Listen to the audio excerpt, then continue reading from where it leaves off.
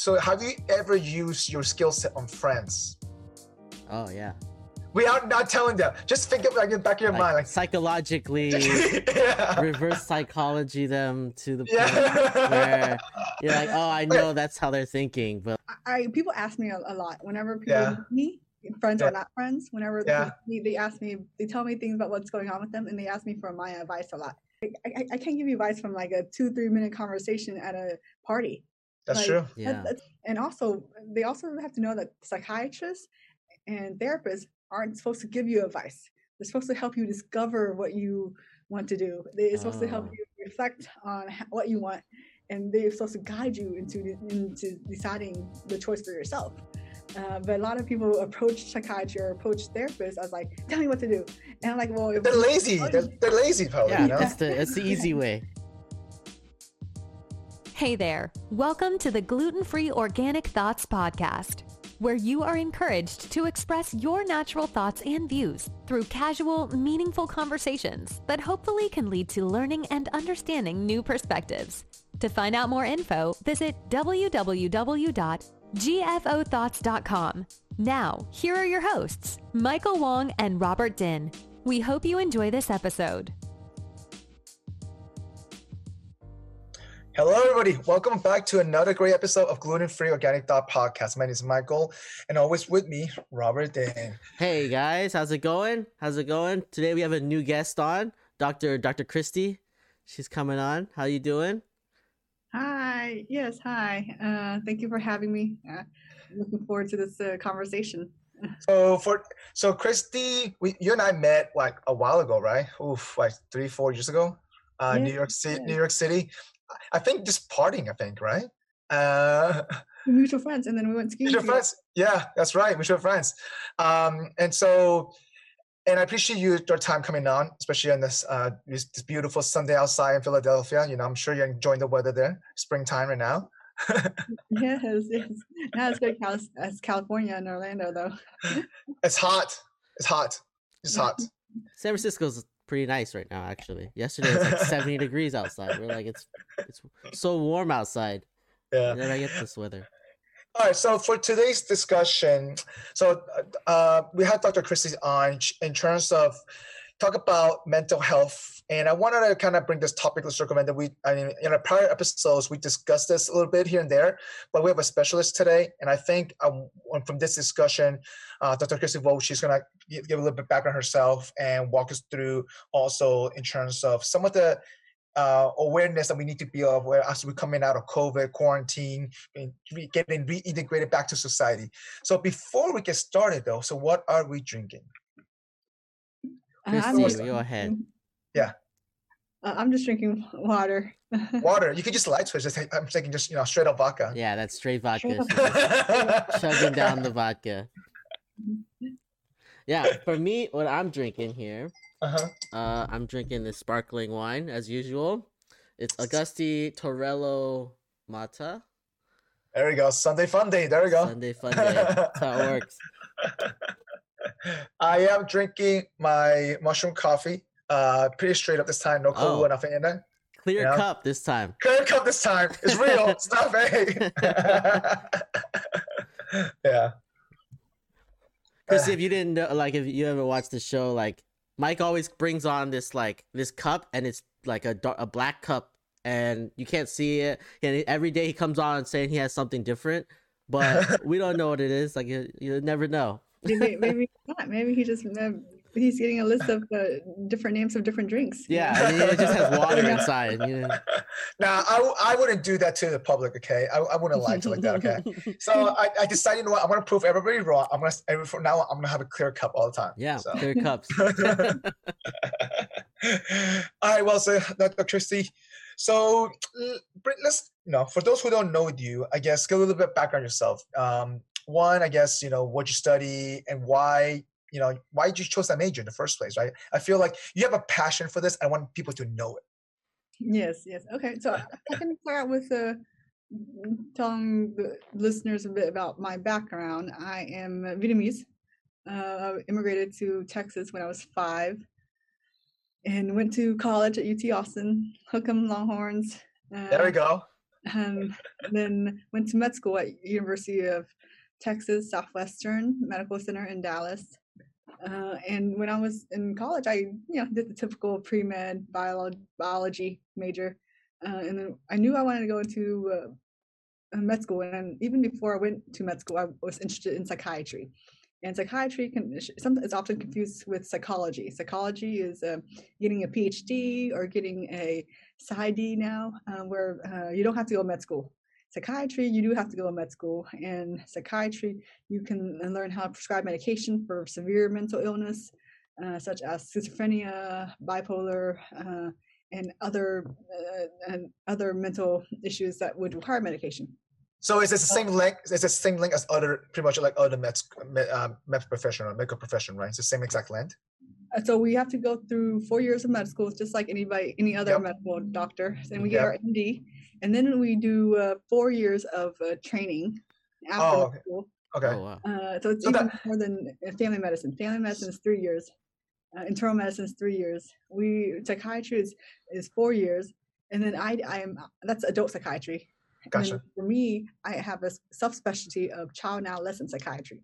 That's 2 more years after. Wow. So you did 6 years afterwards. Wow. 10 years total? 6 years after med school. And then, 10 years total. Wow. For me, though, I actually did a fast track. So for people interested in going to child and adolescent psychiatry, they can skip their 4th year of adult psychiatry. So I did my. Wait, how do you skip the 4th year? Hey, I want to volunteer to skip 4 years. How does that work? You just tell them beforehand that you're interested in doing child and adolescent psychiatry. And you just plan to leave a year early. Gotcha. So, and that's typical for people who want to go into child psychiatry. They tend to skip the 4th year and then do more 2 years. So 5 years total for me. So let me ask you this before we even go. Later on, those 9 years, right? Did you ever come in a situation where I'm like, why am I doing this? This is so much school. I'm just wondering, did you ever have some kind of doubt? I'm just wondering, because if you're already so far in, like, and then you're like, oh, I'm almost done. Oh no, I'm like, no. I should quit. I shouldn't be doing this. Like, have you thought about that pivoting or no? You already knew it. Not me personally, but yes, there are people who go into med school and decide to not finish med school. It's just so much. It's so much though. Right. And, for me, I did not. And sometimes when you're in something already and you already have a trajectory, you just kind of, it's like a tunnel vision. Mm-hmm. You just focus on what you do next. You don't even question it until you finish.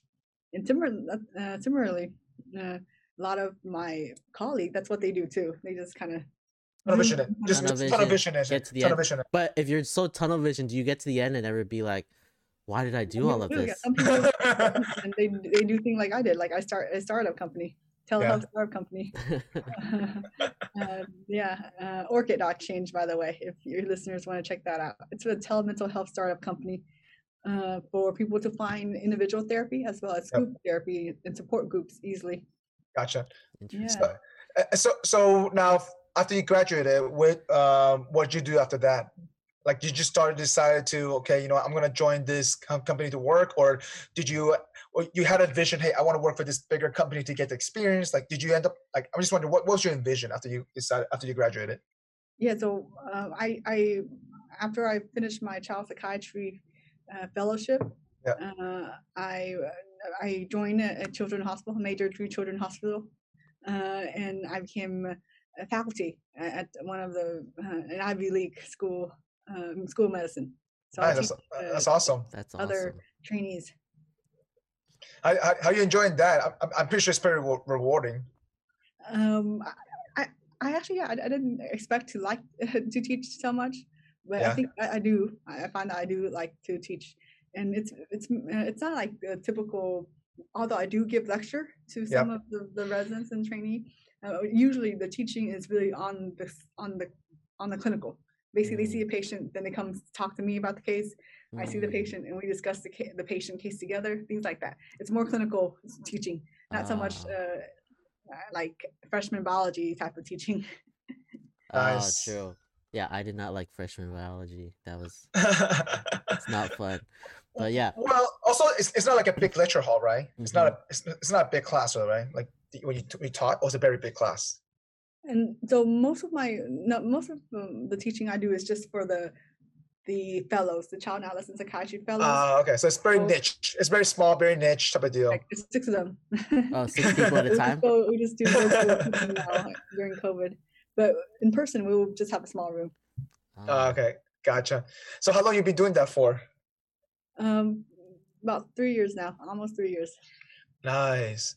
So now, as you come in, as you developing more in your career, right? Do you have a next 3 to 5 year plan? Like, what do you want to be at sitting there yourself? I'm just curious, because at the end of the day, I feel like a lot of doctors who once they finish med school, they get a job, they made it, right? It's like, so some doctors may want to proceed, to continue doing research or try to learn other procedures, stuff like that. Like, so what does psychiatrist do? Like, what is the goal, the longer, bigger picture? I'm just wondering. So for me, I also do research, digital health research. Okay. Basically, I look at how automation can help in clinical care. Oh, nice. That's awesome. That's what I study from a research perspective. Yeah. But I also develop software for where I work. I have a digital health grant from a private company to use to develop the software. So that's what I do for part of my job. Gotcha. So because of that, my career goals are different than the typical psychiatrist. The typical psychiatrist would really just perhaps climb up the ladder to be medical director. I'm already a medical director, and then they would just stay in academia or stay in a teaching institution for a while, and that's how they advance. Other people decide to go to private practice, and they kind of built their private practice on their own, and that's how they advance in their career. Gotcha. Some people work a mix of things. They work for a bunch of different companies on different days. But for me, my career goal is to build a career in doing to build digital health software.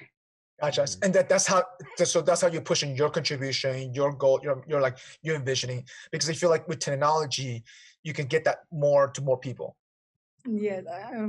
For me, I am about how can we use automation to improve the clinical care for both the clinician, the doctors, and the patient.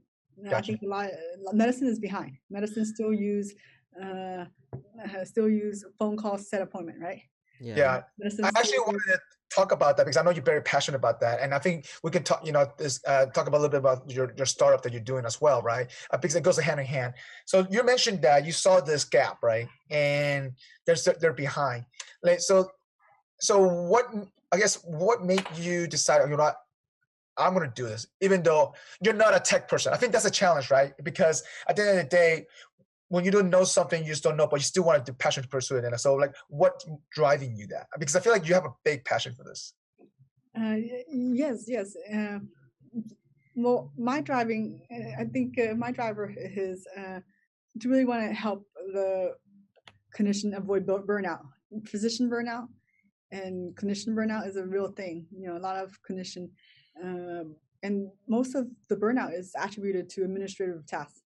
Documentation. Really? Oh, that's why the documentation part of it. Yeah, and really, I didn't know that. Oh. Yeah, so that's number one reason. And so I actually want to save lives, right? So physician burnout leads to suicide. The group of physician per capita, we have a high rate of suicide.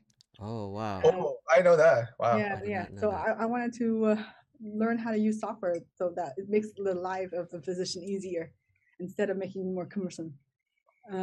So I focus on how to automate things like to avoid the clinician pressing any single button to process payment, to avoid pressing any button, to having to email patient their Zoom link and put it in calendar, and all that stuff can be automated.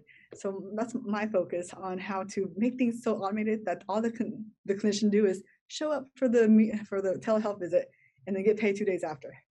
Gotcha. And when I built Orchid, the website is currently orchid.exchange. That's the goal. The goal was to do that. And it does do that now. But we were always adding new features and new automation to amp up and make it easier for the clinician. That's pretty awesome. That's awesome. So when did you launch Orchid? We're still in beta. So Okay. our people that are on our platform are our beta provider. They give us feedback. We improve it further, but we think we're going to launch officially to the public later in the year, maybe fourth quarter. Nice. Nice. Congrats. That's awesome. So like, let me ask you, so did you come up with the name Orchid, or do you have, or is it a group collective name? I'm just curious because Orchid sounds very like unique in the name, but it's not related to healthcare, not related, you know what I mean? Like yes. It's a funny story. So we were debating names. We threw out a bunch of names. No one could agree on it. No one liked any. And so I said, how about Orchid? And then so my co-founders are 3 other guys. I'm the only girl. Yeah. And so I was just saying it for fun, like, how about Orchid? And then they're like, wow, actually Orchid sounds nice. Because when you think it's complex enough, it's complexity enough, it's pretty enough. And when you think of Orchid, you think of calm, peaceful, elegant, peace, grace. And so they all said, great, let's do it, Orchid. And then turns out they didn't know, but my Vietnamese name, Lang Ji, is Vietnamese for branch of an orchid. My really? Is Orchid. Nice. You just named it after yourself. That's all. Yes, I did. So my co-founder well, then it's meant to be. But so my co-founder know that the name of the company is my name. Mm-hmm. It's kind of funny. Yeah, that's pretty awesome though. And so now, obviously you're in beta right now, right? Like, how do you? I guess I don't know, for any kind of startup, right? What are some challenges that you have faced right now that you didn't thought when you started the company, right? You didn't know that you're gonna face this. I'm just curious, like, and how did you overcome that? Like. Yes. So I think when you're with any team, right? Yep. And the team is young and new, there's always going to be some communication conflict, some decision-making disagreement, things like that.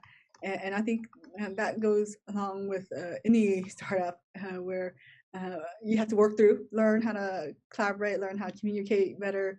So I think those challenges are more are more prominent than the challenges of how can we fix this bug, right? Those are like very concrete things. Yeah. But the soft stuff, the soft skills and the soft mediation and collaboration skills can be challenging sometimes, especially being the only woman in the startup team. Yeah. And maybe largely if only a few women is on our co-software developing team.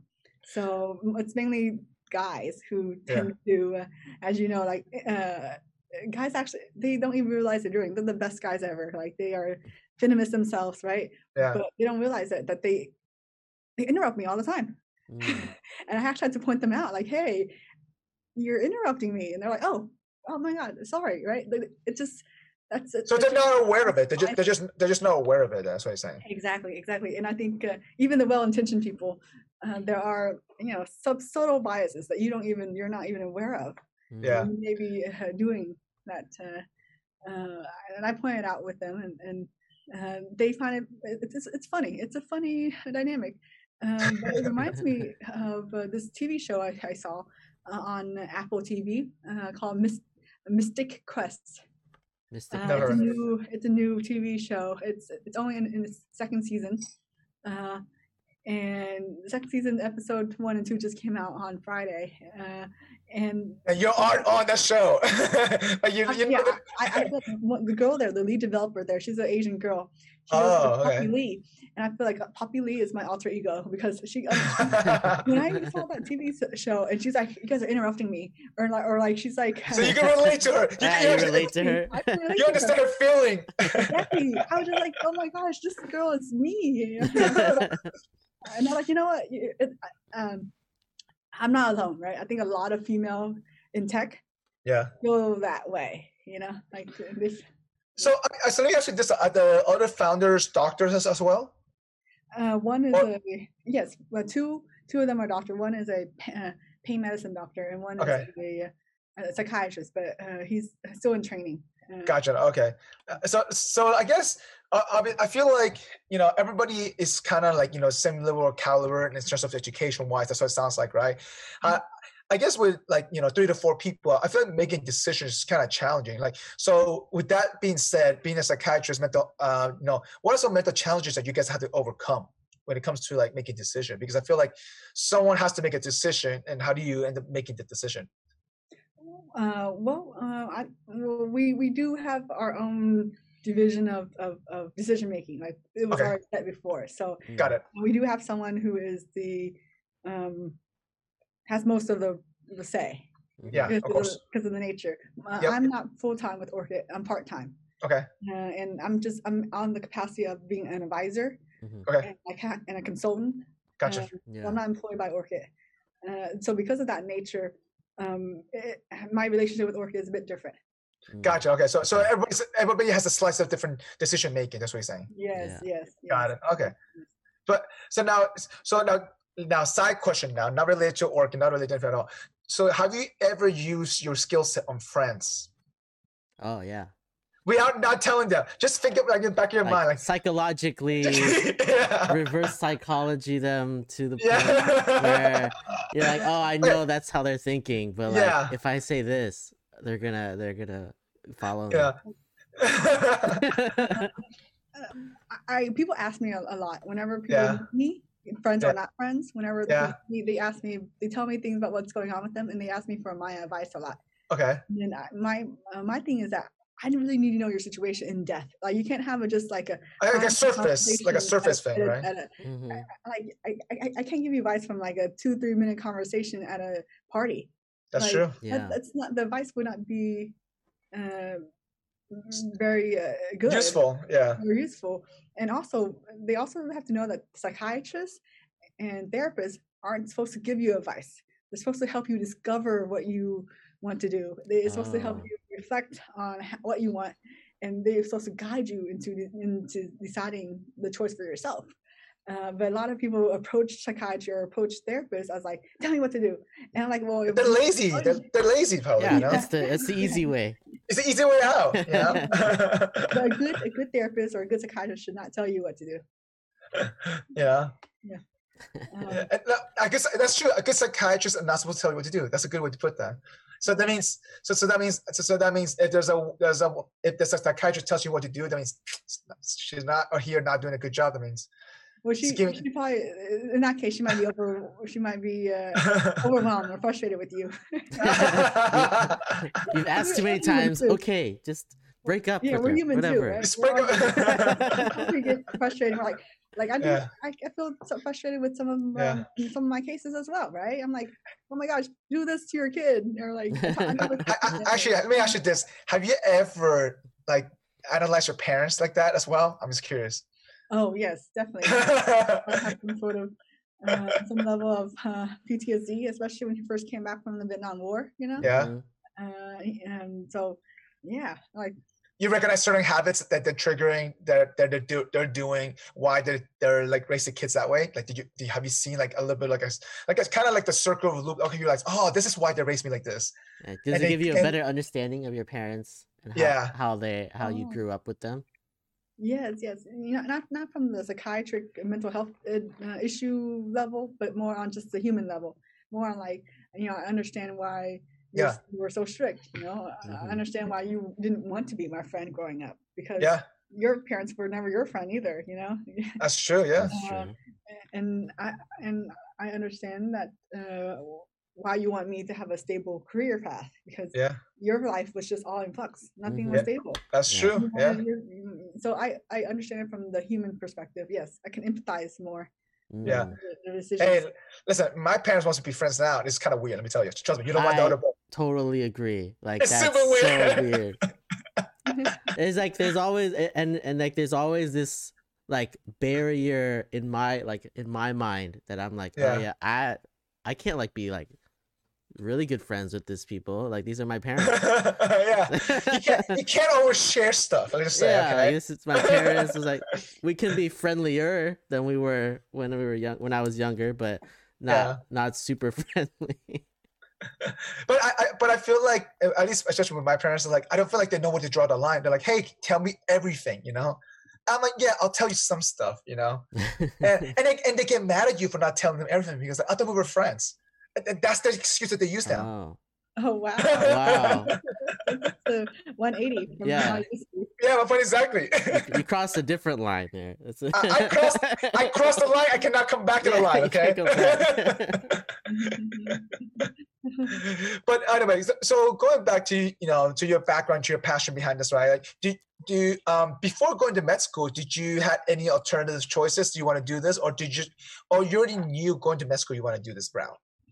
So when I was in college, I was a resident assistant. One of those RA. RAs, you're an RA, nice.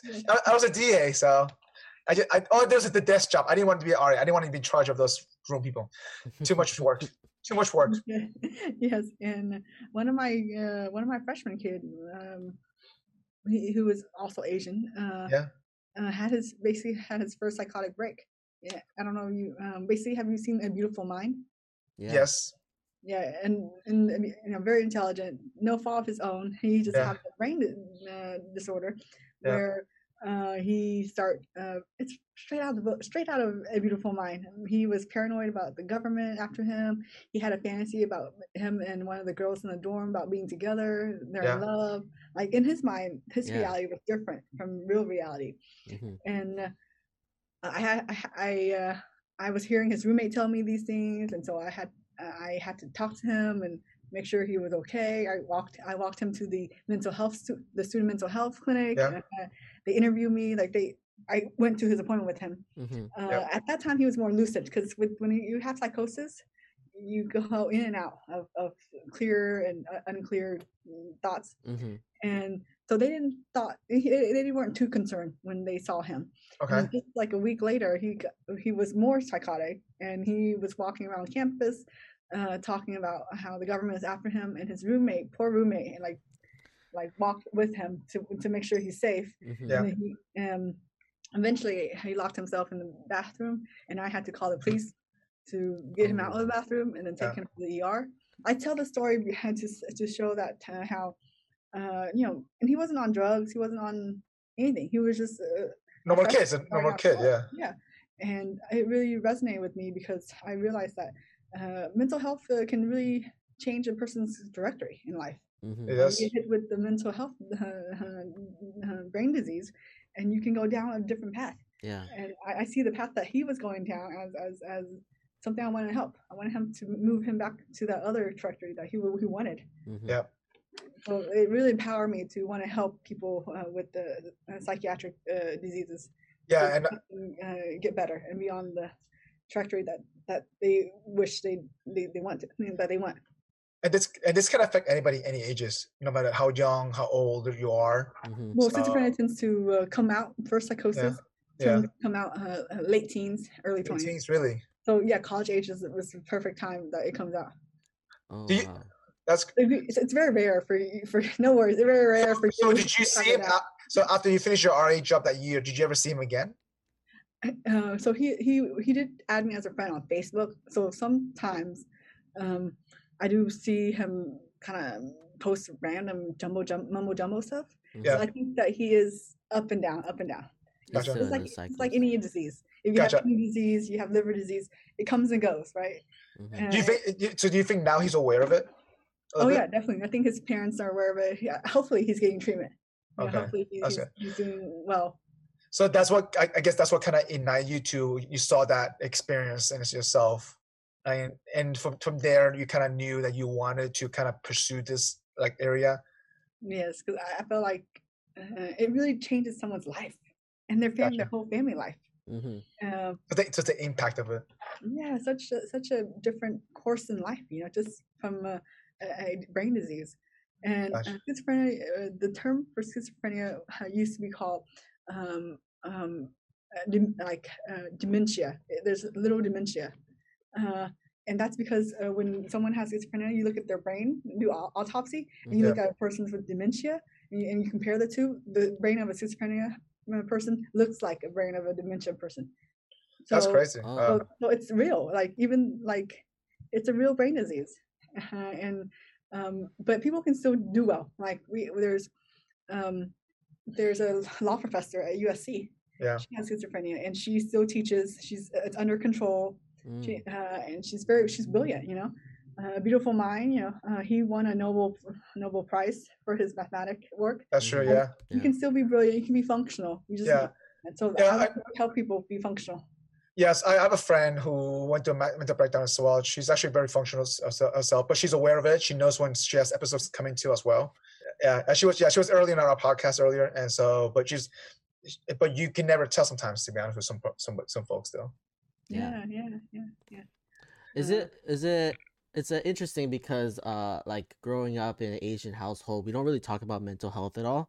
That's So true. like I don't know if I would have thought it as a career option just because it's not talked about, and it's discouraged a little Yeah. like with the older generation, right? So I was wondering like how you got to this point where like this was actually an option versus like where when Did you tell your parents earlier on that you wanted to do this, or did you just say, "Hey, I'm just gonna be a doctor," and then later on, oh yeah, I'm gonna specialize in this? Like, how do you wiggle that out? So my parents were very accepting of that because my nephew has autism. Okay. And autism it's not necessarily psychiatric; it's more neurodevelopment. Yep. Neurodevelopment, somewhat genetic too. Mm-hmm. But however, psychiatrists do also treat autism and developmental disabilities.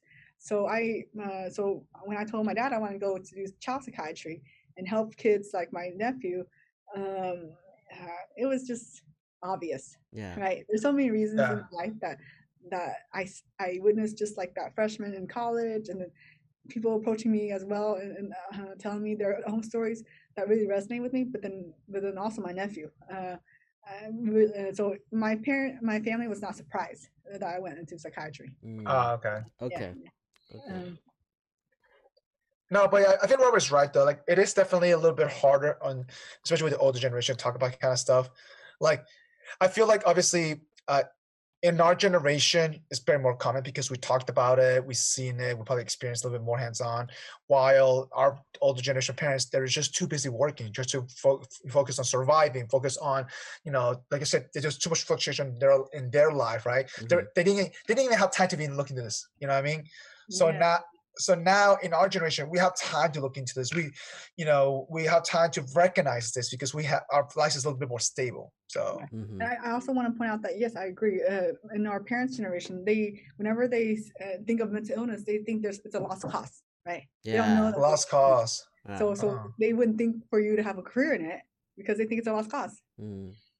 So I think that's one of the stigma, I guess, or the bias against mental illness from the Asian community, is that they don't know that there is treatment. They don't know that it can be treated. They think, oh, that person we're gonna have to take that care of that person forever. It's just crazy. It's over. We're done. Yeah. Exactly. Well, also they don't seek help, and they don't seek help. Like, they just refuse to seek help in general. Yeah. They definitely. and that's partly because of the saving face, right? Everyone. Oh, that's true. That is true.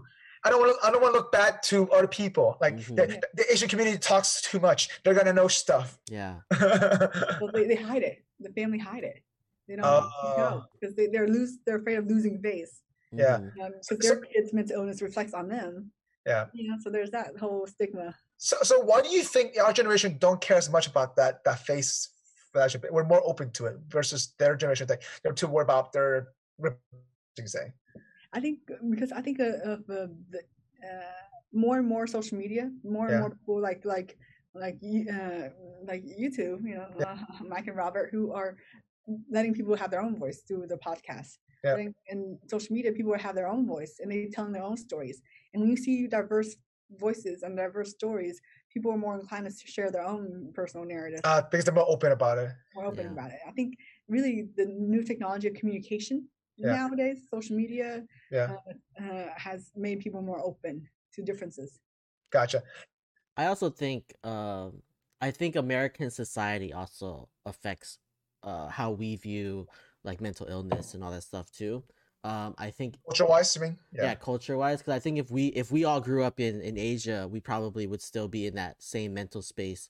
Whereas over here, you see white people going to therapy all the time. They're always talking about it. It's just a normal thing. You're like, oh, maybe we should look into this too. Whenever anything happens with us, like they're always like, oh, you should just go see a therapist or like talk to somebody about it. and so like it's easier for us to have that as an option because So you think because culturally right now, because we're affected culturally by the American culture, we're more open to talking about it. But if we all of us lived in Asia, you think there's still be this barrier about saving face in a sense in our direction? Really? Because everybody over there is saving face, right? And over It's here, about status, I guess. Yeah, it's about status, all that stuff. So I think that's probably a big part of it as well. Yeah, I agree with Robert. But I feel like even here, like, you know, the people who are the richest, the highest famous celebrities, they see therapists, and I guess because they help normalize us, I guess in a sense that at the end of the day is human beings. Yeah. So do you think from an Asian culture change, if they saw all the Asian people, famous people, rich people, okay, you know what? They have their own issue. They're open about it. Do you think that will kind of break down the barrier a little bit more in their end, I guess, from the Asian culture perspective? I think so. Yeah, I think if more Asian celebrities talk about mental illness and talk about their own journey, it could be normalized. But I know that I don't know too well, but I heard that K-pop stars, every time they say anything non-traditional, it's a scandal. I see what you're saying. Shamed, and they ruin their career. Like even saying something bad about the military in Korea is like ruin your career, and it's a scandal, right? Even saying that you go to a massage parlor is a scandal. I just feel like so it's too much gossip. Too much pressure on these Asian countries, you know, for a pop star, and so I think it's going to be a long way to go for Asian countries. So you're saying that Miley Cyrus will not survive in Asian culture then? Yeah, I think that's a strong possibility. All right. What I do have hope with is the Asian Gen Z, right? The people us or and younger, the Gen Z, they're more vocal on social media. And so I think because we're more global community now, Gen Z throughout the world will be more vocal, and it will spread toward Asia. And that transparency will help probably. Yeah. So basically, if you're in Asia, if you're a K-pop star, if you're a K-pop fan in Nicaragua and you're a K-pop fan in Korea and America, you can connect through that common interest, and you can start talking to each other and be friends with each other, and then it will influence each other and be more open. That's true. Yeah, I can see that happening. So now talk about, you know, social media and how this can help create some transparency behind it, right? How do you see Orchid utilizing that kind of technology to help that out? Because I feel like from a physician standpoint, we get that, right? But also I feel like there's a consumer side of things where there's a lot of close gaps still, like where there's still like that missing connection. You know what I mean? Like, especially like when it comes to like with telehealth, right? I feel like seeing in person versus telehealth is two different things. I personally, because building that relationship is a little bit harder, right? And also building that trust and building that community base in it is a little bit harder. So how do you envision yourself that especially whether it's Orchid or not, like, how do we make sure that ties in a little bit more inclusively? Like, how do you see that go on, do you think? So your question is how do we build an online community? Yeah, people can connect with each other and be more vulnerable. Yeah, whether it's through Orchid or not, but how do we not only from an online community, but bring that community with the physicians closer? You know what I mean? Right. Yeah. So what we built with Orchid is that we built an internal messaging system where I can message the patient, my clients, or I can also message other clinicians on the platform, and that way we can refer to each other. Because I don't do therapy, I just do medication management. And a lot of psychiatrists don't. So I would for my work, I often refer to therapists, but my patients often have a hard time finding a therapist. So it'd be great if I can easily refer to these therapists, and that way we can also collaboratively work together, take care of our patients and clients more effectively. And then through that, we also plan to build out like a forum. A lot of Facebook communities have like physicians group on Facebook, right? And people post up things that I personally think they should not post on Facebook, because Facebook is collecting their data, and I think it's more HIPAA compliant by having a HIPAA compliant forum, because people are using these forums a lot, but it's not HIPAA compliant. So Orchid eventually wants to build a forum where we get, so that the physician and clinician and therapists and psychiatrists can can engage with each other in more of a secured support group way.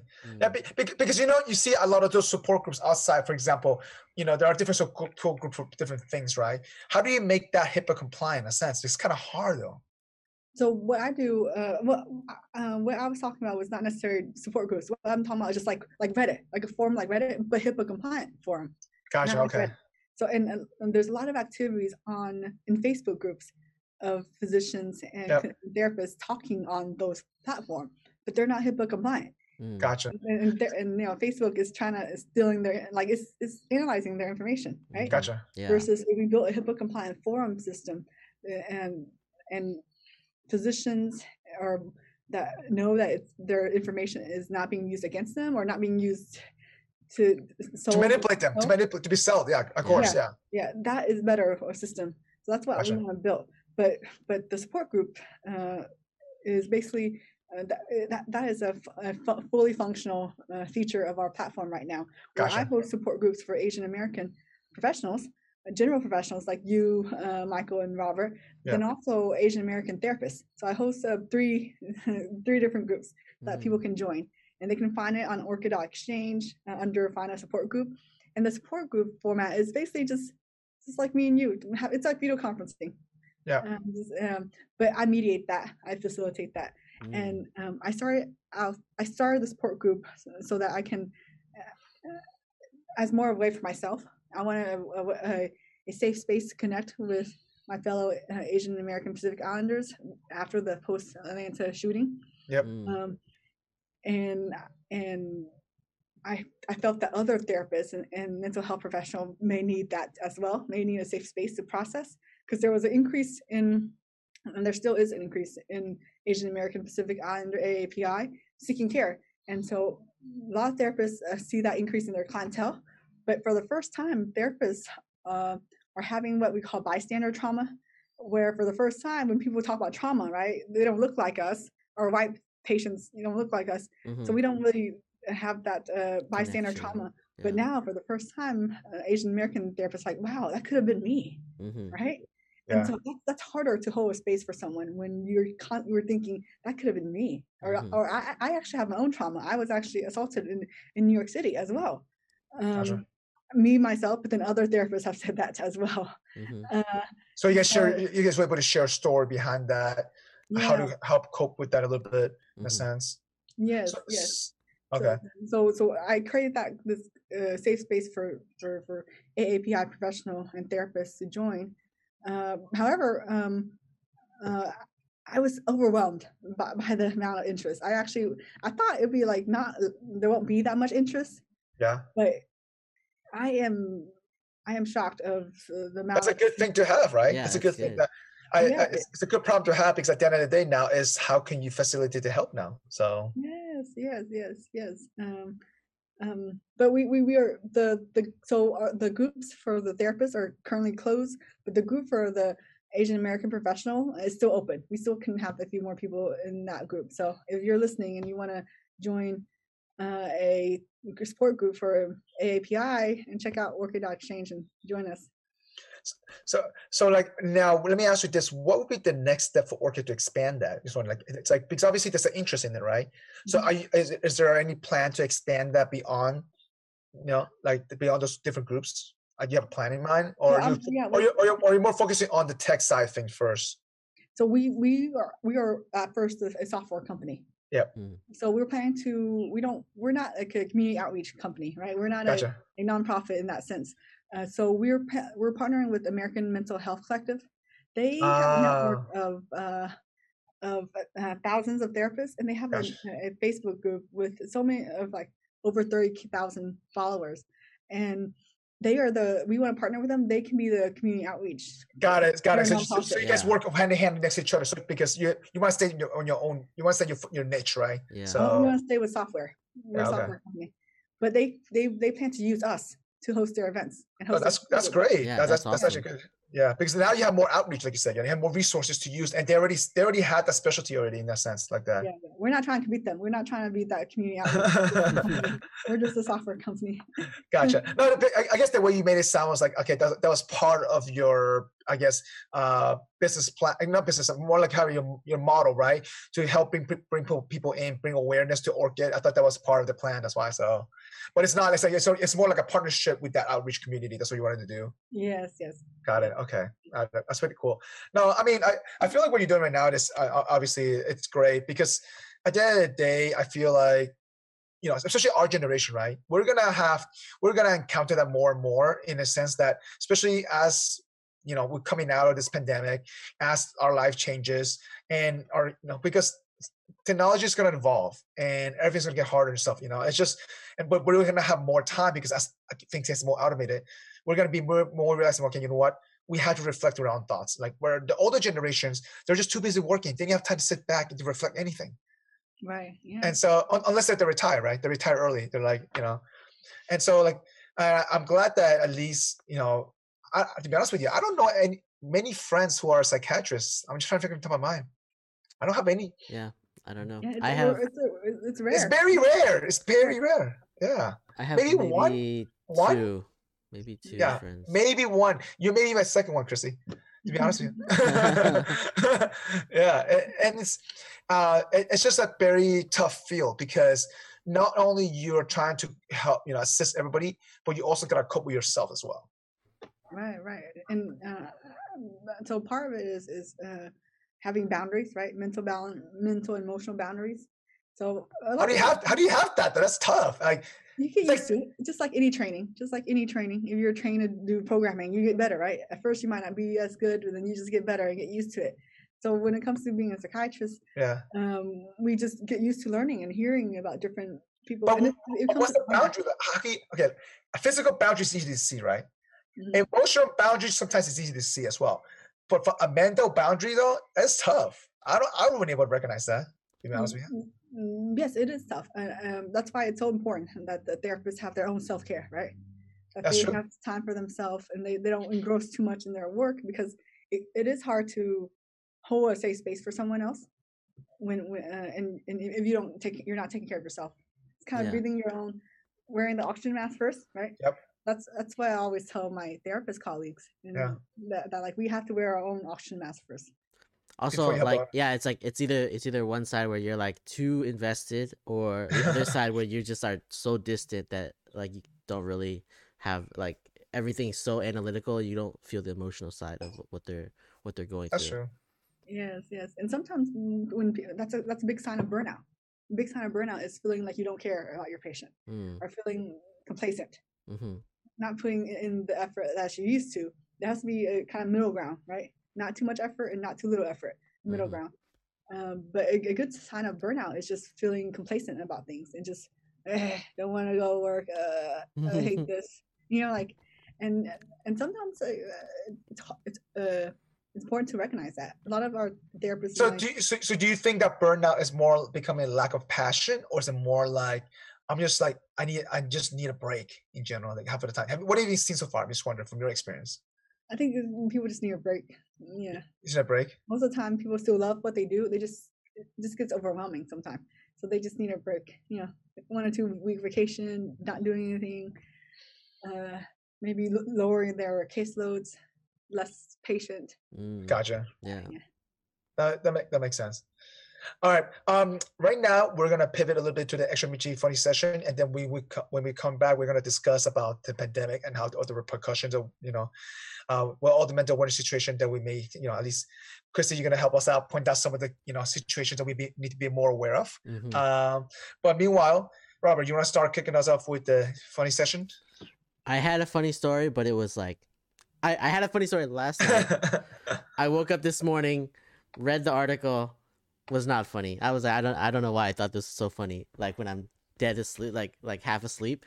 But I do have a funny story. Today is Mother's Day. Like that we're recording, and my mom, I bought like every year I buy my mom flowers. I send it to her house, and then this year she called me and she's like, "Hey, don't buy me flowers. I want these shoes." And she sent me a link to the shoes. That's nice. So I was like, I don't know, like I don't know how I feel about that. I was like, Mom, when did we get to the point where like you chose your own gifts? Like, I was like, when did this happen? Like, is there a point in time where we're like, all right, now we're just gonna choose our own gifts, and then you get us that gift. Like I don't know, but apparently we're at that point now where where my mom's choosing her own gifts. So I bought her the shoes, and the flowers still came. I still got flowers anyways. But yeah, it's just a funny story that I was like, oh, now my mom's just like telling me what gifts she wants, where like before I just buy whatever. Maybe easier for you, right? That's true. It is easier to just have someone tell you what to get. It is. So I was going to buy flowers for my mom this morning. I woke up early and everything. And she saw me leaving the door. She's like, what are you doing? She's like, don't tell me you're going to buy flowers for me because I don't want them. And my mom's like, I'm like, you know, what do you mean you want them? I always buy you an orchid every year, you know? And she's like, no, I don't need them. I got five orchids sitting here. Just there's like, too many orchids, Mike. She does have 5 orchids. By the way, this orchid she kept is still alive for some reason. I don't know how she kept them alive. In Miami. Yeah. Isn't it supposed to be a cold weather flower? I don't know. It's sitting. The species orchid is the most ubiquitous around the world, meaning the most abundance. There's so many different species. I mean, orchid would know over here. So yeah. They're not as delicate as people think. They're very beautiful. You only need to water them once a week. Yeah, and they survive, and like literally, I saw the orchid I gave her last year for her birthday, and last year's Mother's Day is still there. It still survived. When you get her birthday and Mother's Day, like different colors. So, like, how many colors are you gonna get? She's like, probably at 5. She's probably like, yeah, I have all the colors I need. But there's so many the type of orchids, like Chrissy said, right? Different. They're all pretty. They're all different colors. They're all unique, you know. Mm-hmm. And it's kind of seasonal to certain type of orchids. And so, and I didn't know that by the way. But anyway, this guy in Trader Joe's explained that to me. But long story short, though, she's like, no, I don't need flowers. I'd rather you take the money, just buy me something to eat. And I'm like, oh, okay. At least she wants something to eat. Okay, cool. Okay. So we end up getting her like a night. We're gonna cook some steak tonight, but still, like, you know. But at least with that point, she doesn't. You make a good steak. I remember you. You made a steak at our. Mike's a good cook. Yeah. Yeah. Oh yeah. So I totally forgot about that, Chris. By the way, I totally forgot about that. You made a good steak. Yeah. Yeah. So we end up going to like Costco to get some nice steak and stuff. So. All right. Yeah. So no flowers, just steak. That's nice. No, I made her creme brulee though, for Mother's Day, and so I prepped it last night, and I just carameled it this morning. Oh, I mean, obviously Asian parents, they're not gonna say thank you. They're gonna like, oh, this tastes okay, and eats all of it, you know. Thanks, Mike. It's all right. It's all right. No, she says like it's all right. It's not too bad. It's not too sweet. It's actually this is actually pretty okay. Yeah. You know. I'm like, okay. never get a compliment. You know how it is, Christy. You know exactly. Yeah. It's funny. I was watching this YouTuber Wong Fu Productions where they have this one skit where they're like, yeah, Asian parents don't say like I love you, but like a different form of I love you is have you eaten yet? Yeah. And so they're like, they just say that, and then they're like, okay, they really do care. It's just they don't want to. They never say. I turn food down. I turn down food all the time to my parents, and then my parents are like, "Oh, so you don't fit now? You don't care about my food now? You don't like my stuff anymore?" Wow. Like they throw a fit, you know, saying that because I don't show the appreciation for what they do. And I'm like, no, it's just that I don't need this kind of much food. Every time I go home, I always bring a cooler bag of food. I'm like, no, I still got a lot of food in my house. You gotta understand that I don't have space there either. She's like, oh, he's like, oh, my food is not good enough for your fridge. Yeah. I'm like, whoa. For your fridge. Yeah. Wow. See, that's why I don't cook, so that I always have space in my fridge for my mom's food. Hey, I'll make sure, your mom listens to this podcast. She'll know. She's gonna feed you. She's gonna fill your fridge up. Don't worry. No, she does. Every time she comes here, she comes to visit, and then she'll like, my fridge is full at the end. I'm like, oh, I love this. Like, it's homemade food. There you go. All right, Christy, you want to go with your funny story or funny meme? Anything like that? Do you have anything to share? I would, So I forgot what my funny story was, but relating to the orchid thing. Yeah. On one of my first date, we ended up dating for 5 years, but on my first date with this. Was this in college or was it? During med school. Med school. Okay. And then he usually when you have a date, or guys don't even give you any flowers anymore. But back in the day, they did. Hey, speak for yourself, okay? All right. but usually they give you like roses or something, right? Or something. But the ex-boyfriend of mine, he actually brought me an orchid, and I was Nice. like, wow, oh my gosh, why did you think of an orchid? And he's like, well, you didn't seem like a rose girl. You didn't seem like you seem like you seem very unique and different. So I think orchid is more like you. And so I was like, wow. And like, well, my name is Orchid, Rancho Orchid. And he's like, wow, that's so cool. But yeah, the orchid theme has always been part of my life. My mom's name is also Orchid, the fragrance of an orchid. The fragrance of acorn. Oh, yeah. That's pretty cool. Wow. Yeah. Yeah.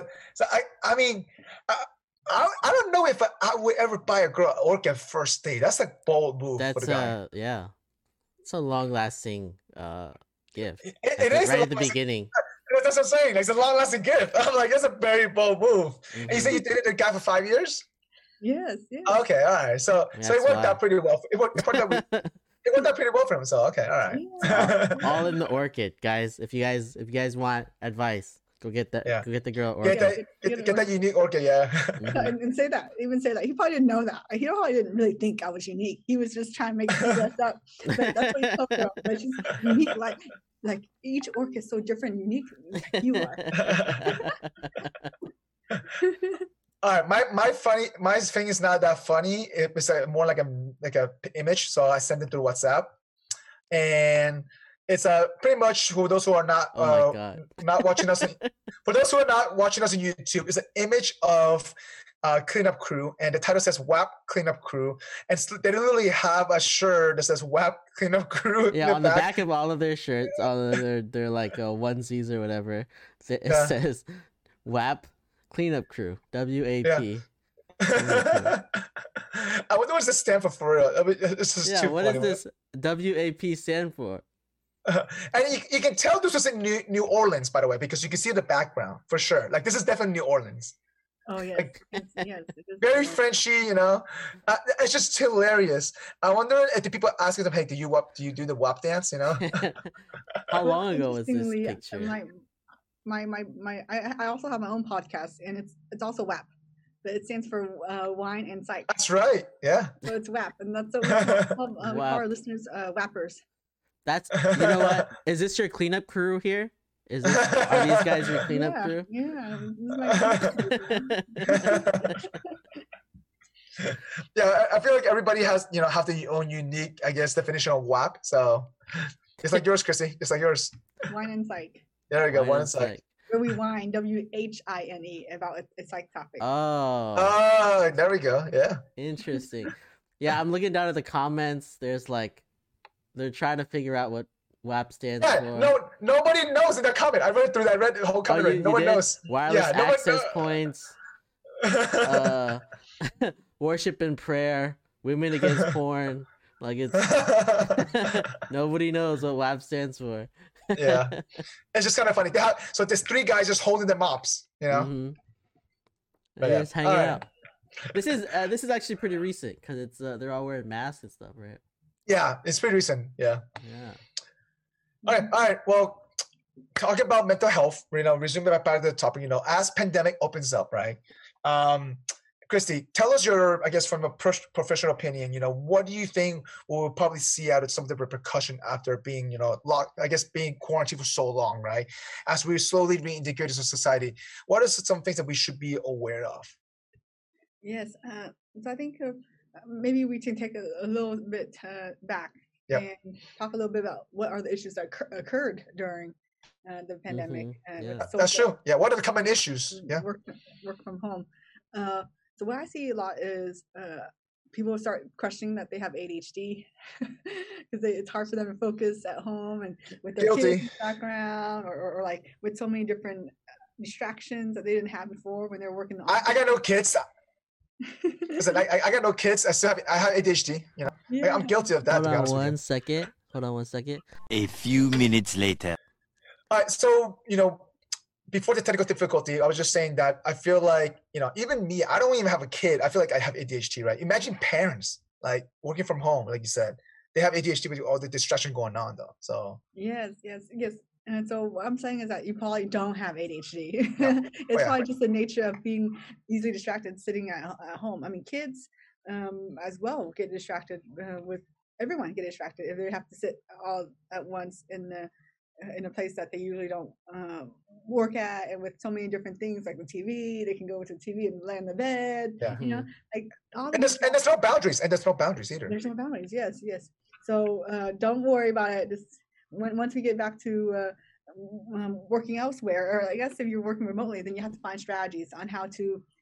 If you are continuing to work remotely, then make sure you have good habits and good boundaries set up for your workspace and for your relaxing space, because you don't want to mix the two, because then it will hard for you to be in the framework for work. So that's the kind of advice for people who are continuing to work from home. Yeah, Robert, you hear that? No, that's something that I had to do. Like I had to, like when we first started work from home, like I would like get up and walk over to the bed, like to the work, and then I would work for a little bit, go over to the couch, work for a little bit, and there was like no separation. So like now I have to like, I wake up, I wake up, I have to get up, I have to get dressed, I have to do like a whole routine that I would normally do when I would go out. And then I go to my desk, and then that was work like area, and I don't do anything other than work there. And then now it's like before you would like walk home from work, but now I'm like walk over to the couch, which is like not enough time, which is one thing I need to figure out, right? Like how do I get that separation? Take a walk around the block. Oh, maybe go outside, which I haven't done in a long time. Robert, you have a park up there. You have a park right there. That's true. I have a park like right on the third floor of like over here. Yeah. I could go. All right. Yeah. So that's one thing that I advise people. Another thing is people during COVID, people can get anxious, right? Afraid to get COVID, or That's true. Which can still be the case when we start things getting more public now. Yeah. There is that risk of getting COVID. So just keep that in mind. But then also people were anxious because they might have lost their job. They might be worried about their finances. That's true. Yeah. All those stresses during COVID. So people had an increase in stress, increase in anxiety, and increase in depression during COVID. Yeah. Hopefully things are being picked up more. The economy gets picked up more. People are finding jobs now. But that can still be the case. Anxiety regarding work and finances can still be the case even after we open up. Further, what we also know is that there is this increase in anti-Asian hate during COVID, and it really it has been going on since January, February of 2020. Yeah, that's true. It accumulated, the mass shooting in Atlanta was really a big shock to people, but it's actually been going on for the past year.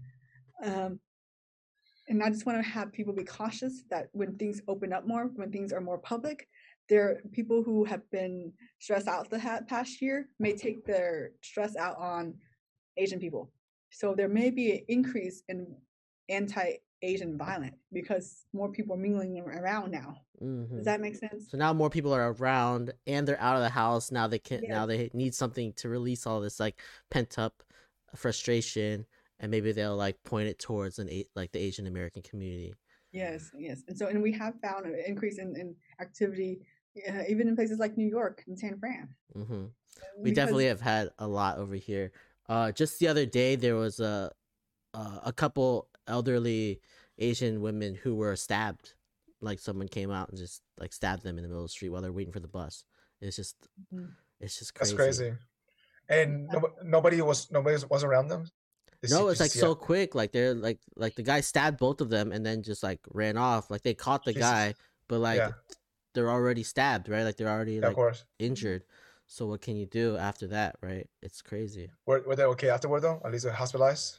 They're in the hospital. I think they're all recovering. But it's tough. It just happens. So it's crazy. Yeah.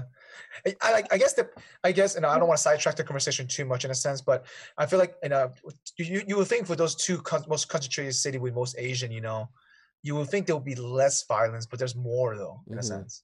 That's because there's a more mix of the people, more mix. Because there's more Asian, there's more diversity. There's also white people. There's also Black people, Hispanic. But so, I guess why is that not more happening in, like, for example, in the Southeast, right? Or just the sheer number, though. The sheer number is that lower, like lower Asian, right? Yeah. So they don't come into contact with Asians as much. So they'll be yes, exactly. It's more scattered, I guess you're saying. Yeah. Okay, I see what you're saying. Gotcha.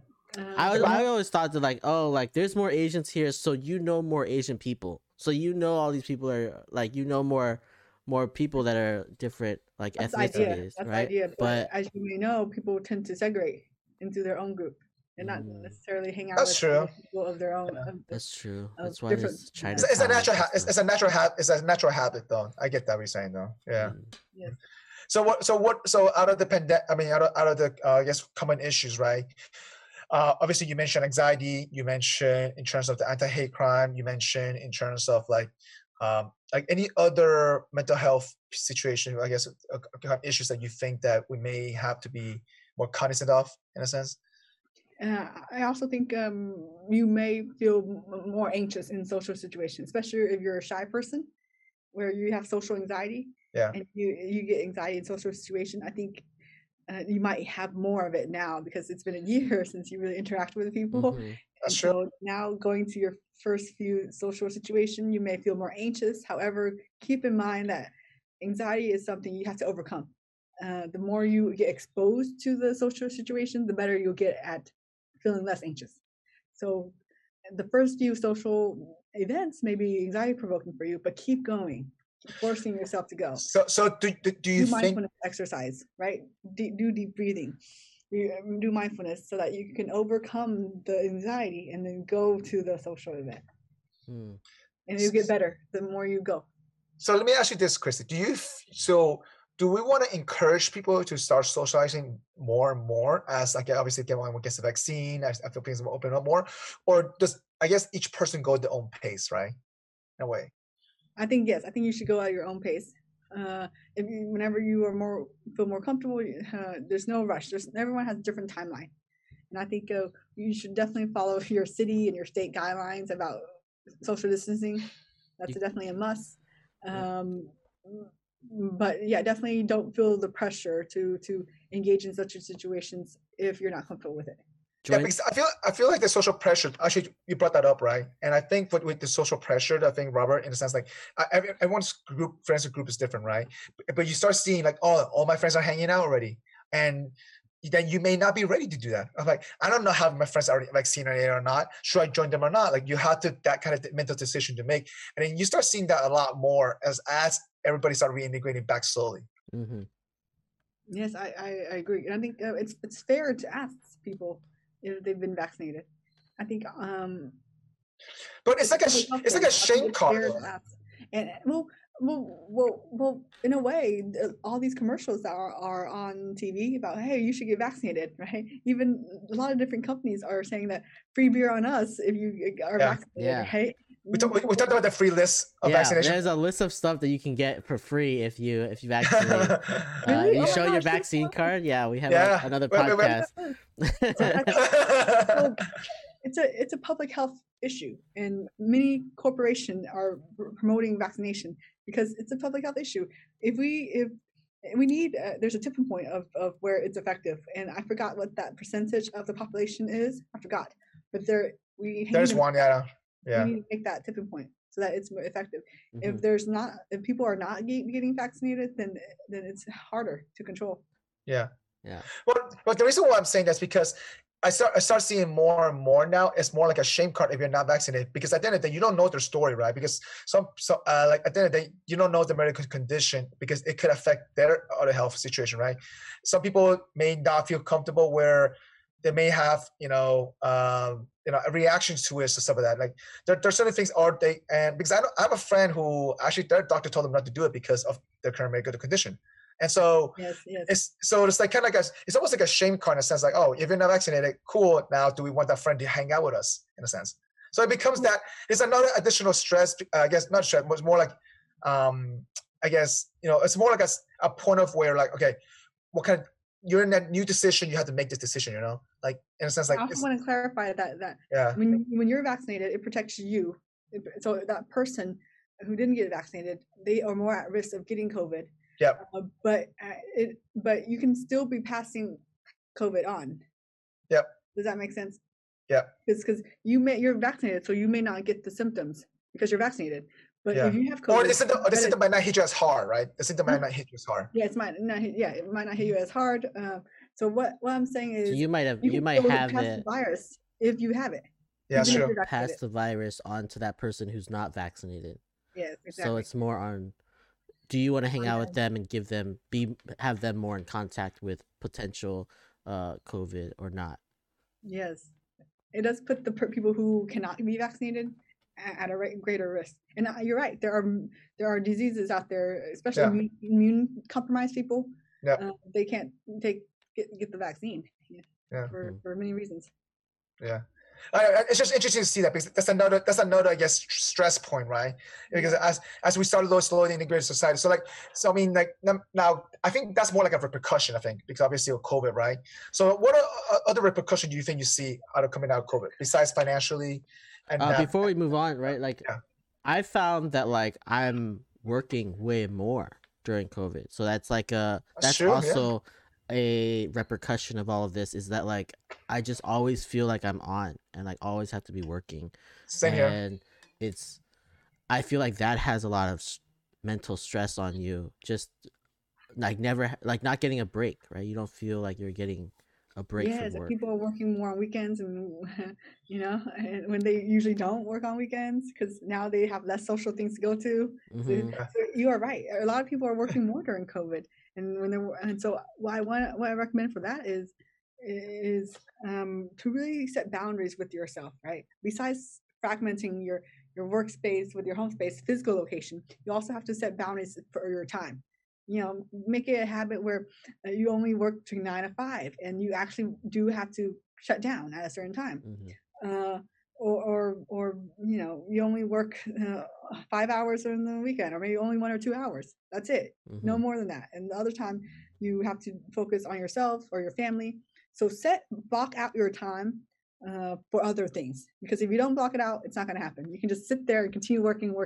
Yeah, I agree. And if you don't have other things that you want to do, you'll just end up back into work because you're like, oh, I'm like just sitting here. I might as well turn on the computer, right? Like it's Well, this is why like I end up started taking other stuff. Like I started taking some tennis classes, and I started doing some improv classes, like just to block out time, because it's very easy to get back into work in a sense. Mm-hmm. Like Robert, when's the last time you took a vacation? That's 2 weeks off. 2 weeks off? 2 weeks off. Yes. Like way before. But exactly. Way before pandemic. Like it was like I don't even take 2 weeks off when it's not pandemic. So like 2 weeks off, like that's crazy. 1 week, maybe. I did do in the last year since I've started my new job, I've taken off 1 week straight once. So like it's like very like before, holidays doesn't count. The holidays doesn't count. I know holidays don't count. So like one straight week off, and I was still like logging in and like checking up on stuff. So it's like I don't know. Maybe I'm just a workaholic. How about you, Christy? When's the last time you taken a vacation, like went with 2 weeks off straight? Not 2 weeks, but I was I took Mondays off. My Mondays are my in-person days. Oh, nice. Off, and I spent a month in Denver. I still work though. but that's not off. I was in Denver skiing. I was half working, half skiing. But that's not off though. Like when do you like, for example, like I decided this week I'm gonna shut down. Like literally this past week, I decided I'm not gonna touch my computer. I took a week off between projects. I mean, I told myself, I'm gonna add another week. I'm gonna take 2 weeks off now. So for the first time, I feel very like relief in a sense in a while, because I haven't had like a 2 week, 3 weeks off in a while since like I said, before the pandemic. But it's just I want to emphasize what Michael said. I want to encourage Robert to take a 2 weeks off, at some point, because whenever, I don't know about you guys, but whenever I'm on a vacation, it takes me a while. It takes me a few days to get into it. Yeah, I agree. Like you said, Robert, you're still checking that email, right? So I'm always checking email. Into vacation mode, it takes a few days, and then you're already back at work mode. I have to turn off. I have to turn off work notifications. Otherwise, it's the worst. Like it'll always remind you to like, oh, here's more work to do. So you gotta take steps. I don't even get the emails anymore because I have auto reply email. I'm out of the office, so I don't even check it. No, it's not emails. I don't even get emails now. I get really? Slack messages like Oh yeah. yeah. They can reach you may want to ask your work to give you a separate phone, so that's just your work phone, and then your personal phone is your personal phone. Yeah, I do that. I have my separate work phone. I turn it off as I do. That's a good idea. That's a good idea. Ask your work to give you a separate work phone. No, they give us a stipend for a phone. So I just Get an iPhone right there. You go. I just use it to pay my current bill.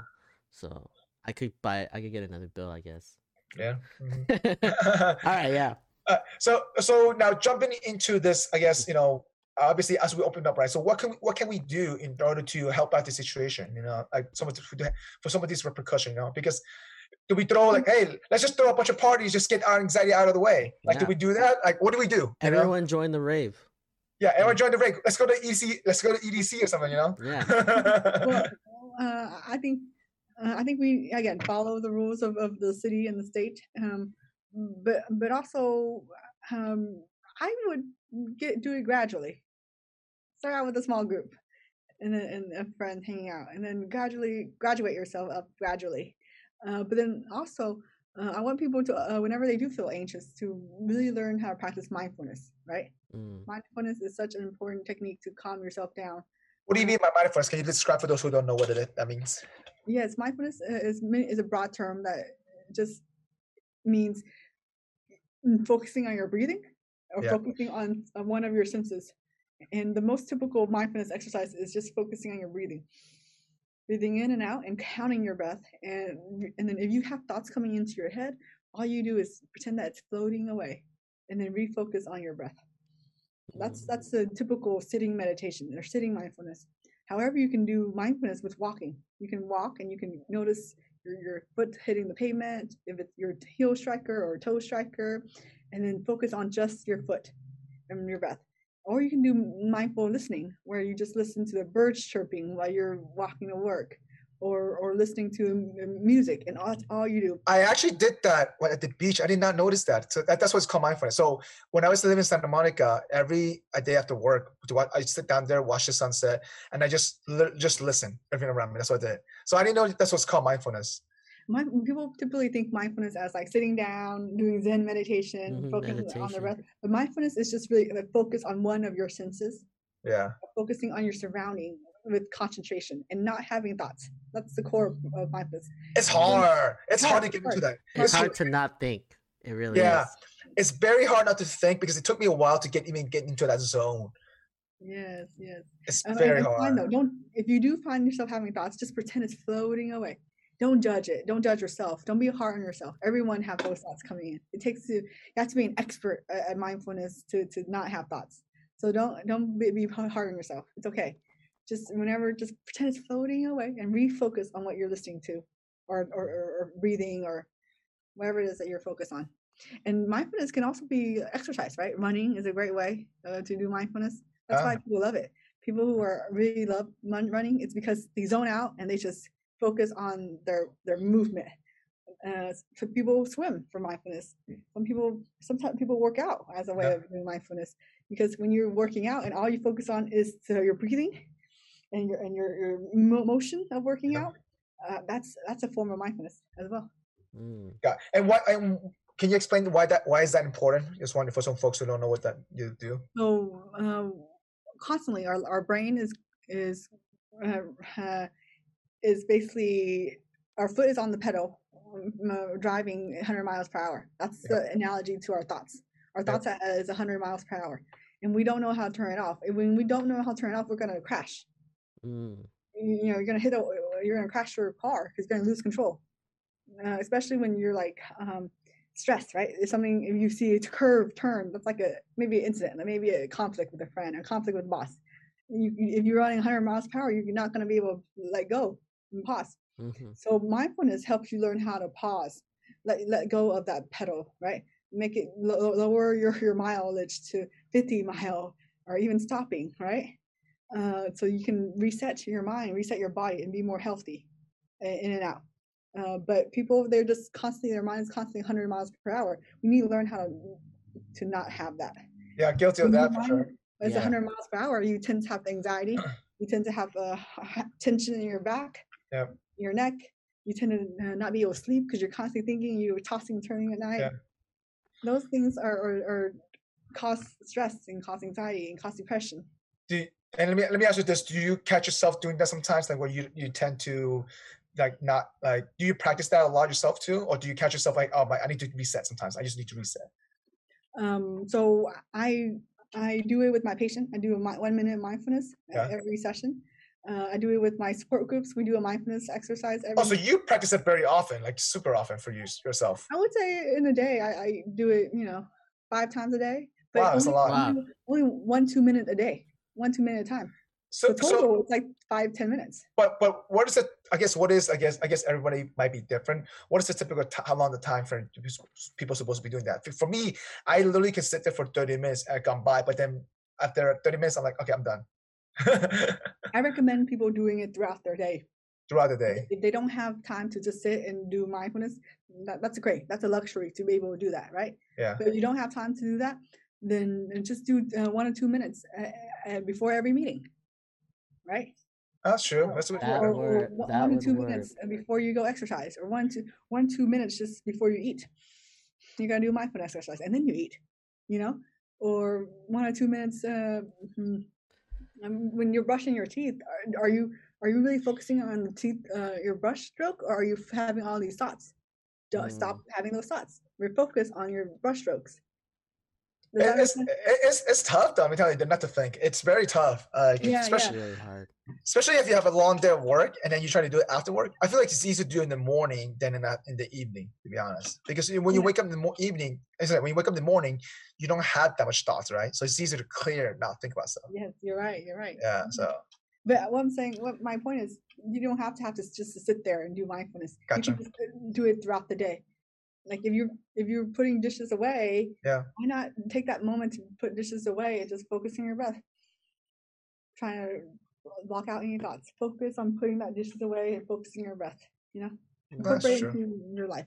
It's easier That's than interesting. to try to sit for 30 minutes. I could never sit for 30 minutes. I'll get to like 5 minutes and I'll be like, yeah, there's not enough stuff going on. And I can never clear my head. Like it's so hard. Like I've tried it like a lot, and it's so hard. You just sit there and you're like, oh, and then you think about not thinking about stuff. Like how does that thought come in? Like okay. Try Calm and Headspace and Insight. Those are the 3 apps that are good for mindfulness exercise, and some of it is guided, so you can listen and do what they tell you, and so it's easier for you to do. Headspace is good. Mm. Headspace. I actually listen to Headspace a lot in the playing. So Headspace is really good. And then there's also, if you on YouTube, you can do guided mindfulness, guided meditation, and then so you can hear a voice and you can follow it. That is Yeah. helpful. I do that to go to sleep. Like there's this guy Michael Seeley who does like YouTube videos about like Oh, you do it when you sleep, huh? to like get you to go from like, oh, you're up here, and how to like calm down to go to sleep. And it's really nice. I have no problem falling asleep. I can turn that off like this. I and know go to Mike sleeps everywhere. Like he bed. could probably sleep right now if he wanted to. Yeah, I really could. I could not do that. It's good and bad, let me tell you. But I can sleep anywhere, literally. Like, as soon as you get in the car, I can pass out very easily. You know? I don't have that luxury either. No, but yeah. So I guess wrapping up this piece of this, right? Like, you mentioned, the additional stress, the additional, the insomnia, the anxiety, especially with the new social pressure that is going to come back. I feel like everybody's going to be on the similar boat as you are, and there might be an awkwardness, there might be like. Yeah. Like how do you so we haven't been out, we haven't talked to people or been around people in, I don't know, a year and a half, Yeah. I think now.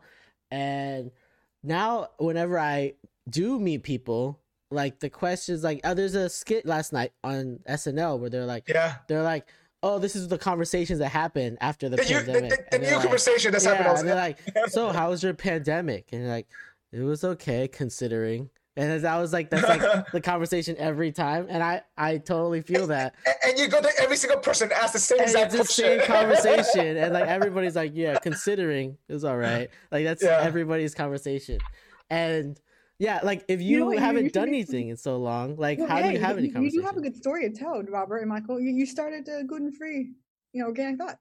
Yeah, that's You have a true. great story to tell. I talk about my startup. There we go. That's true. But yes, but you know what? You know where we're going with this. Like, so there are certain things that it just should be the same user conversation. Like last week. Fine. That's fine. I think we just gotta get over that hump. It's But okay. even last weekend, right? Last week was the first time me playing beer pong in like a year and a half. We sucked so much. Just one game lasted for 40 minutes. We're like watching each other, like, oh my god, we're really horrible at this game. When we went to Joshua Tree, we also had games that were lasted forever.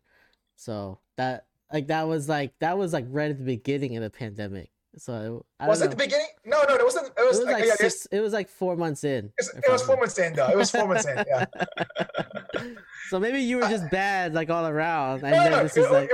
wasn't playing. No, I wasn't playing. It was other people playing. Oh, okay. Like, so we're watching them. Like, I guess they forgot to play beer pong. It's been a year. Yeah. It's possible. It's possible. I think there is going to be a level of awkwardness of what to talk about, as well as what to do in terms of, do I shake your hand? It was like, do I elbow you? Do I shake your hand? Do I give a hug? I would say not. The default is no. Okay, for the time being, the default is still no. No to all of it, like not even an elbow. Oh, you can do an elbow thing. But what I've seen is people just say hi and that's it. They don't hug. They don't shake hands. They don't. Tell that to Hispanic people, okay? Yeah, that's weird. It's such a weird oh hey, and then I don't like. But I do. To you. But I do feel like the level of comfort with each people is slightly different. You're right. But it's hard to gauge that. That's what I'm trying to say.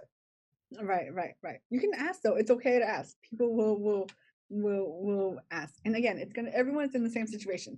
So it's not just you. We're both going to be awkward for a while. Okay. Yeah. So it's not just you. That's what you tell yourself. It's not just me. Everyone's going to be awkward. That's true. And imagine going back to client work, right? Going to the office again. I feel like that's going to be also slightly awkward just because, but also a lot of people are eager to go back to the office, to be honest, too. So I was talking to some coworkers that they're eager to go back just because it's a change of pace. I totally want to go back to work, but my company got rid of their office, so now we're all fully remote completely, and I'm like, man, when are we ever gonna get to see other people again? Robert, you can consider joining a WeWork or joining a co-working space. Yeah. Maybe not WeWork, but some sort of. Yeah, would they pay for that? Just wondering if you did that. Just wondering. They would, but not right now. But still, they said that they will have a stipend for us for WeWork. That's good. But yeah, it's just man, if we don't have an office is where you meet everybody, run into people randomly, and it is such a different dynamic than just sitting at home and working the whole day through, no breaks, just going, right? So it's we learned during this pandemic that we actually love is interaction more than we thought. I totally agree with that. Before I was if I work from home it'd be great. I love it. I don't need to talk to people. And now I'm oh, I really miss just randomly talking to awkward interactions with people. Conversation. Yeah. Well, at the end of the day, you recognize human beings. We are socially connected. We want that. We're designed, mentally wired for that. We're not meant to be alone. That's the thing. We're just not meant to be alone. Yes. And we realize that more and more as we as things taken away from us, you realize that more and more. This is why we invented this technology. This is why we're doing, this online stuff. And this is why we had so many virtual happy Zoom hours, Yeah. Mm-hmm. Also, these Zoom happy hours just are no good anymore. They're not enough.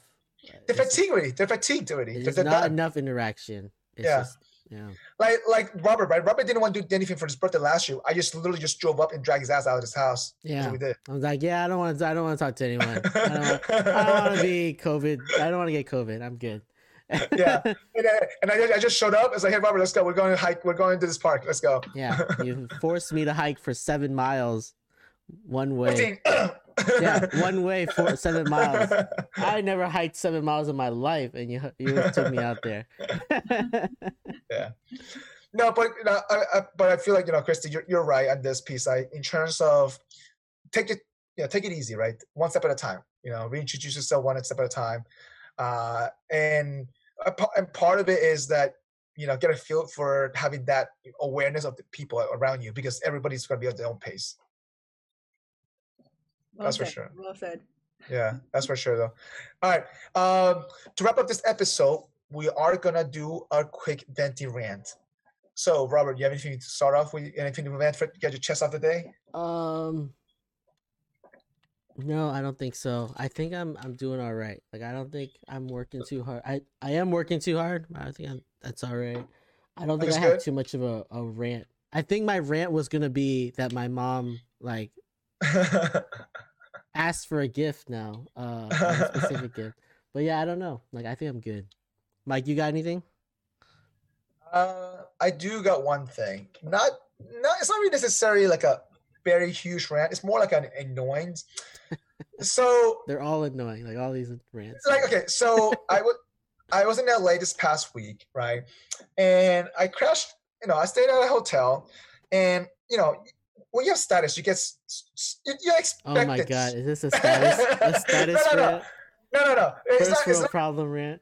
No, but it's not. Okay. But you expect certain things, right? Uh-huh. But obviously, every restaurant in LA is open. Okay. For some magical reason, all the hotel restaurants are not open. All right? So I get that, which is fine. Because COVID, blah, blah, blah, you may not have enough people on staff, but at least compensate the people with status that, hey, here's a voucher for this, for the dollar amount, go have food somewhere else. But they don't even do that. Wait, but the restaurant in like the hotel, do you get that for free? Usually we get breakfast for free, like full-on breakfast for free. Breakfast for free. Full-on breakfast for free, and but they don't even have so alternative usually I've seen a hotel does is that they partner up with a restaurant across the street. Hey, we're gonna send some people with you with this voucher. We'll pay you guys this stipend, blah blah blah. So you get at least $10 for but there's two hotels to stay at. They didn't even do that. I was like, guys, come on. You gotta do something. I thought they always had like bagels or like oranges. No, not even that. They didn't even have that because they didn't even have that. Okay, maybe that's a good gripe, I guess. No, but I'm like, guys, you guys didn't even have this to go. I'm like, I'll let you go back, right? It's like something there, just something, anything. There was only hot coffee and hot water. That's it. Yeah, I'm staying at a hotel right now because I'm still waiting for my home to be done and so I can close on it. But I actually didn't notice that. Yeah, you're right. There probably should have been breakfast that I don't have, and they don't clean my and they don't clean your room every day either. Yes. They don't clean your room every day? Yeah. What's the point of being there? That's the whole point. But exactly. So I have to call them for towels. That's a nice gripe though. I like that one. Like, why are they not cleaning my room every day? I have to like put my trash together. I have to put it outside my door like an apartment complex, and they combine, they get grabbed. Like a savage. Savage. Living like savage. Yeah. But I get it because of the pandemic, right? In a sense, I guess. But at least they should do some kind of workaround when you're not around, right? Say, hey, let us know when you're not around. We can come and clean your room. Yeah. You know what I mean? So that way you don't interact with each other, right? But they don't even do that. Yeah. I don't. Yeah, that's. I have no benefits of staying here in this hotel. That sucks. Man, that's the whole benefit is like someone's there to clean every day. Like when I come home, it's a nice clean clean room. Your bed's made for you. I know, bed's made. Yeah. Right. Anyway, that's kind of my mini rant, I guess you can say. That's my rant too. Oh, that was your rant too. No, the maids are not cleaning my hotel room. I'm cleaning myself. So how many days have you stayed so far? I just wonder, Chrissy. How many days? 9 days so far. How many days? 11 days total? Okay. So out of those 9 days, they hadn't come once? No, not once. So you had to call them for extra towels, you had to call them for everything, right? Yeah. Well, I just wear this. I don't need to switch towel every day. But yes, I have to call for them for things. I'm running out of shampoo. I have to call them and get some new shampoo and. Like, can you call them and say, hey, I'm not gonna be here in the next 3 hours. Can I get room service like that? Can you just tell them that? Actually, I might ask. Yeah, you're right. I could ask that. Let's see that. You should ask that. That sounds horrific. Like horrible. How do you live like this? Yeah. There's no microwave. There's no microwave. Oh, really? in there. It's a microwave. So Well, like, okay, certain hotels have no microwave. That's for sure, though. Certain hotels this don't have one it. does not. It's a Hilton. It has a good view, but it has not a microwave. Wait, are you in a regular Hilton or Hilton Garden Inn? Regular Hilton. So did you call them? It's an older one. It's older. But you're right. Maybe I should ask for if they Yeah. have a microwave. Yeah, they usually Tell they- them you want up in the suites now for all of your horrible service that they've given you. No, but I do feel like Hilton are the ones a little bit behind. I say the Marriott, they're a little bit more further along now. So they brought back full breakfast to all the hotels and stuff. But Hilton are catching up slowly though themselves. But Hilton though has actually, I'll give credit to Hilton. They were smart because they took the pandemic to their advantage where they end up renovating every single hotel. They literally pushed all the projects up and they started renovating every hotel they could. Wow, that's nice. Be- That's smart. Because no one's staying there. Might as well just put your project up. Mm-hmm. Yeah, so I'll give them that credit for that, though. Yeah, but anyway, all right. So, Chris, you want to plug anything in, or where people can find you? Yes. And people can find me on my Instagram, vo.care. And for my support groups and for Asian American Pacific Islander professionals, check out orchid.exchange. So basically the https://orchid.exchange. And the Orchid Instagram is Find Your Support, is the Instagram base. All right, handle. we're gonna have this above her name, Yeah, so and we'll have it all the links in the description. So if anybody wants to find it, then Another thing, Wine and Psych. My Wine and Psych. yeah, the podcast. Wine That's and right. Psych podcast. Yes. Released it my first episode last Wednesday. So every Wednesday 8 p.m. I release a new episode. And for for May, the Asian American Heritage Month, I have all Asian American guests. So check it out as well. Oh, that's right. gonna be awesome. Yeah, check out. What was it called? Wine and Psych. Psych. Yes. WHINE and WAP. WAP. WAP. I know that's WAP. right. It's easy to remember though. So it definitely is. And for, Spotify. yeah. So for anybody watching out there, we want you guys to smash that like button, subscribe to our podcast, leave us some comments about anything that you've heard or like any comments that you would have on it for us. And if you're listening to us on Apple Podcasts or Spotify or any of the podcast apps, you can subscribe, leave us some comments, send us an email if you need to. And then if you want to watch all of our episodes, you can go to www.gfothoughts.com. Yep. Until next time, thanks for everybody for tuning in. Appreciate it, Chrissy. Thanks for your time. Yeah, Chrissy, thanks for coming on. This is much for definitely having helpful. me. All All right. right, take it easy, everybody. Thank you. Appreciate it. Peace. Yeah. Thanks for joining us for this episode of the Gluten Free Organic Thoughts podcast. As always, we appreciate you. If you are watching us on YouTube, please don't forget to subscribe to our channel, like this episode, and leave us a comment. If you are listening to us, please leave us your honest review on your preferred podcast listening platform. And as always, you can find us on social media at Facebook, Instagram, and Twitter at GFOT Thoughts. Drop a comment and give us some feedback. We would love to hear from you. Until next time, see you then.